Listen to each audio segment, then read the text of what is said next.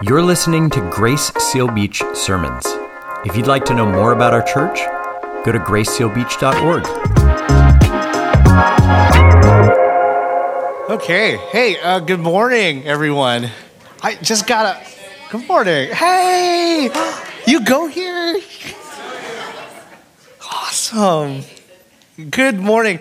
I just gotta say, student ministry rocks, but also, one of the cool things about the scripture reading in all three services, the names didn't stumble anyone. They all pronounced them like pretty good. And so, praise the Lord. Awesome. Well, good morning, friends. As we begin our time together, I just wanted to ask you a really important question to enter into this time. And so if you'd hear me out, here's the question. How do you approach bringing groceries into your home?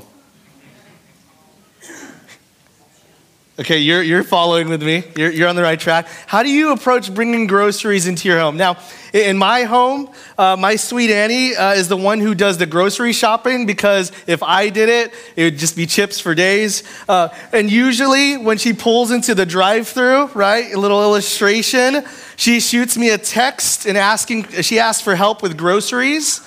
And so naturally, in response, I go out to the garage and I bring all the groceries in. But this leads me to my question that I'm genuinely curious about.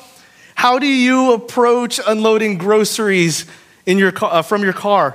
Are you the kind of person that if you had friends in the house, you go like, hey, I got some groceries. Would you guys be willing to kind of help me get the groceries from the garage? Or if you have kids, would you rally them to help you out? Or are you the kind of person that maybe you hear the garage open and you're like, this would be a good time to take a nap? Or the car is in the driveway? Or do you look at all the load of groceries?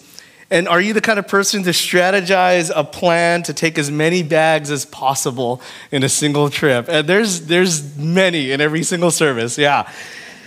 Now, not that this has ever happened to me, but as you approach these groceries, have you ever looked to yourself and you go like, so there's a big water bottle, so I got to keep it on this hand. And there's some bottles over here. This looks like equally heavy, so I'm going to take this here. And then you're going to start scoping out the other bags and go like, I just got to make sure the weight is perfectly balanced. Otherwise, I'm going to hurt myself. And so you grab as many bags as possible. This one looks empty, but I'm going to take it. And you bring the groceries, and I was so impressed this morning. I was like, I did it.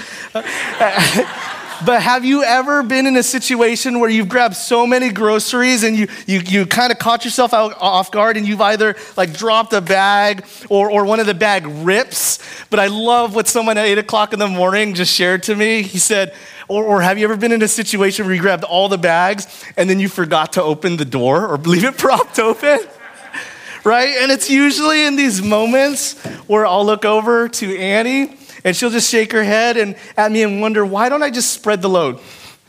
Why don't I just spread the load more effectively? Take multiple trips. And to be honest, because this is what we do, we're honest with one another, there's a sense of pride in me in trying to do everything on my own, in my head. It falsely empowers me and makes me feel more like the Superman that I am when I dream at night. But when we think about it in these terms, right, that we would do this to ourselves, to put ourselves in this situation, isn't it silly to think that we need to take on such a tremendous load in order to prove a point? And then vice versa. Just think about it from Annie's perspective. Her vocalization for me to help her with taking the groceries out of the car isn't the same thing as saying, Jason, I want you to do everything right now and fast. That's not how she texted me. But this morning, we look at a text wherein the early church comes to a boiling point with a group of people who needed help. You see, on one end, we see an outcry from the Hellenists as they tell the apostles, hey, we have a need that is going unmet. And then on the other side, we see the apostles who are serving in this church. It's an ever-growing church. And not only have they been serving the needs, but here is yet another task that is being brought before them for them to take care of. This morning, we're going to be looking primarily at how the apostles handled the needs of a people whom the church community so easily overlooked. You see, up until this point in our series so far in the book of Acts, we've been reading about how the church continued to grow as a result of their obedience to God and how that obedience to God led to unity in the faith. Last week, Pastor Bob talked about how there existed this selfless and sacrificial mindset that took place in the congregation as the church shared their possessions with one another. And we learned this idea that the type of sharing that existed within this community wasn't this giving away of possessions wherein my possessions become yours and then good luck, but my possessions become ours. Because in this early church community, we see a willingness to offer up what was owned in order to uplift and support and attach ourselves to the well-being of others. Here are my things. Let me know if you need anything else. And so as we picture this early church here in the book of Acts, isn't it easy to kind of envision this utopian gathering of people? Right? As we read Acts, like, there's no way. Like, we've come a long way from that. Like, this is as close as we get to heaven. People are full of the Holy Spirit in Acts. They're giving so radically that Luke records several times in Acts that there wasn't a needy person amongst the community. Well, in our passage this morning, we see that even as the church was growing numerically in size, even as the Lord added to the church's number day after day, Acts chapter 6 brings us to a scene where we see some instances of growing pains in the life of the church. Acts chapter 6 begins by saying that in those days, that when the number of disciples was increasing, there was a complaint of the Hellenists against the Hebrews that their widows were being neglected in the daily distribution of food. And what's interesting is that we get details of who this group was from this text. Luke records several key descriptors concerning this group that felt neglected. What do we know about them? One, they were Hellenists, they were widows, and however it may have been, they felt neglected in the daily distribution of food. And so for starters, this group in question, well, they were the Hellenists. Or as some other translations would point out, they were Greek-speaking Jews. These Hellenists were likely to be a group whose primary language wasn't Aramaic, which was the language of the Hebrews here in Jerusalem. But these Hellenists were most likely Greek-speaking Jews who had returned back to Jerusalem from the diaspora, or this big event in Jewish history when the Jews were just scattered all across the land of Palestine into other parts of the world. And so relationally speaking, these Hellenistic Jews would have had an awkward relationship with the Hebraic Jews here in Jerusalem. One commentator mentioned that the Hebraic Jews went through extensive efforts not to be tainted by anything pertaining to Hellenistic culture.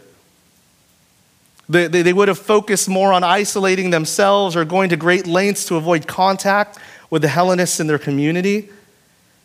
And so these are the Hellenists, but on top of being Hellenists, Luke points out that they were widows, right? Possibly female widows. Now, quick aside, earlier on this week, I was just recapping some of these details to my sweet Annie, and I made this distinction, right? I was like, hey, these widows, they were most likely female. And I was just kind of recapping, because, I studied this passage. Again, pride, there we go. Lord, you're telling me something. But Annie was like, yeah, I get that. Isn't that why it says widow and not widower? And I'll be honest, I had no idea of that distinction, so thank you. But getting back to our passage, what do we know about this group? Hellenist, widows, hungry. Sounds like a great new series for TLC. But this group, they band together and they present their needs to the church. But let's not beat around the bush here. That's putting it lightly. They complained. They complained to the apostles. In other words, these Hellenists, they were angry, they were upset, and they really let the leaders in the church know that they were falling short in regards to taking care of their needs, which is important to bring up, right? I mean, in the passage that we just studied last week, people's needs were being met in the church. And then you have this group of outsiders, these believers who are from a different area, a different tongue, a different culture, and their needs weren't being met. Why is this so important for us to recap in our time together this morning? Well, think about this. Have you ever been in a situation where no one could understand what you were saying? Or have you ever found yourself in a place where you stuck out like a sore thumb And to make matters more interesting, people avoided you for being so different. Well, you take that frustration, if you've ever felt that, and then you add to the fact that you've lost your spouse, you've traveled to a place that doesn't feel like home, and you're hungry. You're in this church, and to a church for who all intents and purposes seems to be progressing and moving forward. They're growing in number. There's signs and wonders that are happening here. There's radical and selfless giving taking place. And in the midst of all of this, a lodging of a complaint, anger, and frustration kind of lets all of the air out of the room, doesn't it? And so in the following verses, in verses 2-3, we see a swift reply from the apostles. And I find their response really interesting. The apostles respond firstly by saying, it is not right that we should give up preaching the word of God to serve tables. And so what they presume to do is they appoint several men from the church whose qualifications are listed. You have to be of good reputation. We're looking for people of good reputation. People relationally with God, you must be full of the Spirit and wise. This is a very big deal. Because at the very least, these qualifications tell us that regardless of how we may first interpret the apostles' response, they didn't consider this task menial. They didn't consider the helping out of widows in this church as something that was beneath them because of the kind of people they were looking to fill this need. They wanted to call upon leaders who had a good reputation, who communed with the Spirit of God, who demonstrated wisdom to handle the needs of these people. One commentator summed it up really well when he said, while gospel preaching may have been the priority for the apostles, this in no way lessened the importance of good leadership in the care of these widows. And so why did the apostles feel the need to appoint other leaders as opposed to doing the work themselves?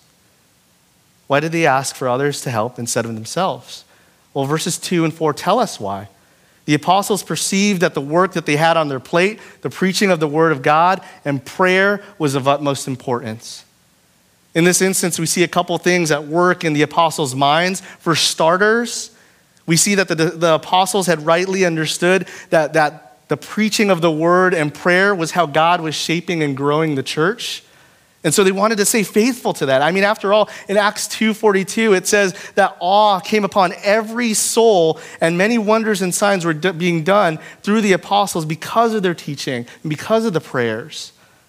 But then secondly, one of the things that we notice that the apostles do, or what goes through their mind, is that they considered how taking on this added task of caring for the widows would have pulled them away from that faithful call of God to preach and to pray.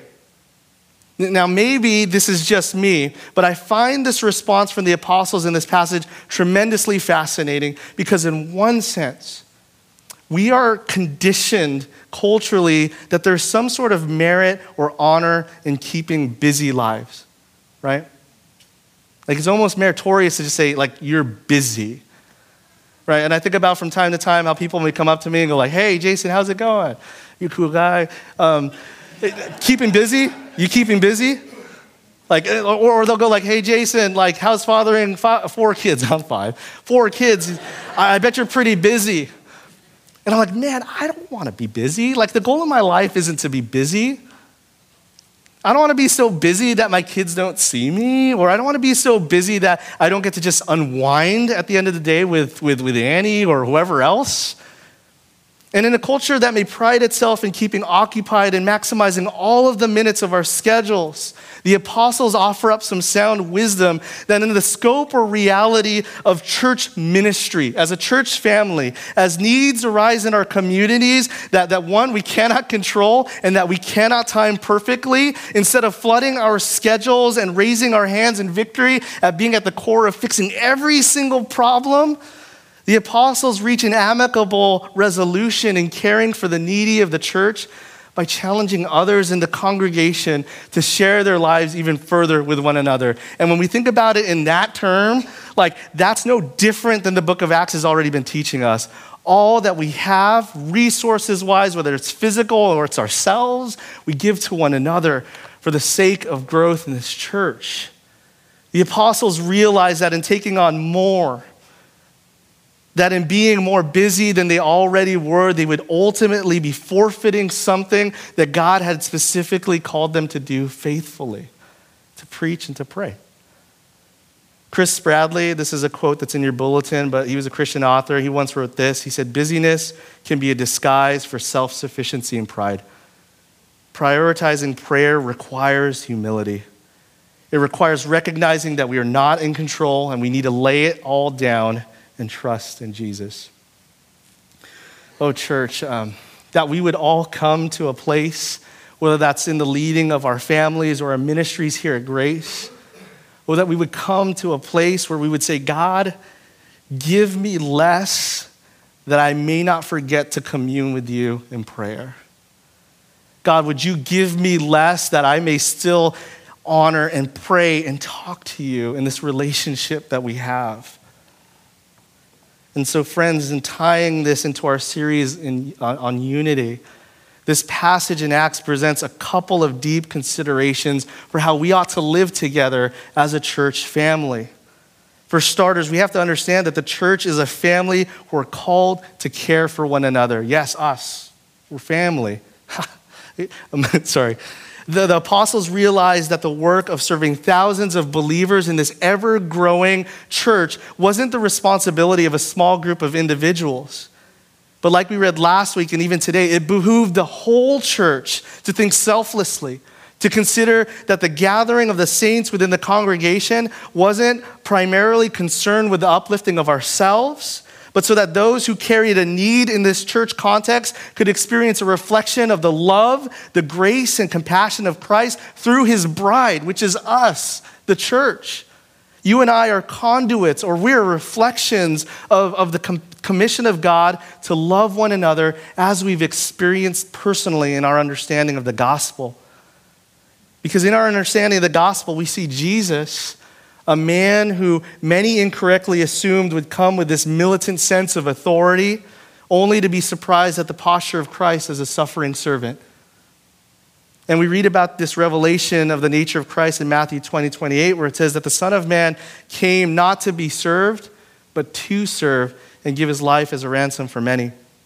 And that's what we see taking place here in Acts chapter 6. We see that the church's concern wasn't for prestige or to be the greatest in the area or to have the coolest preaching or prayer ministry in the land.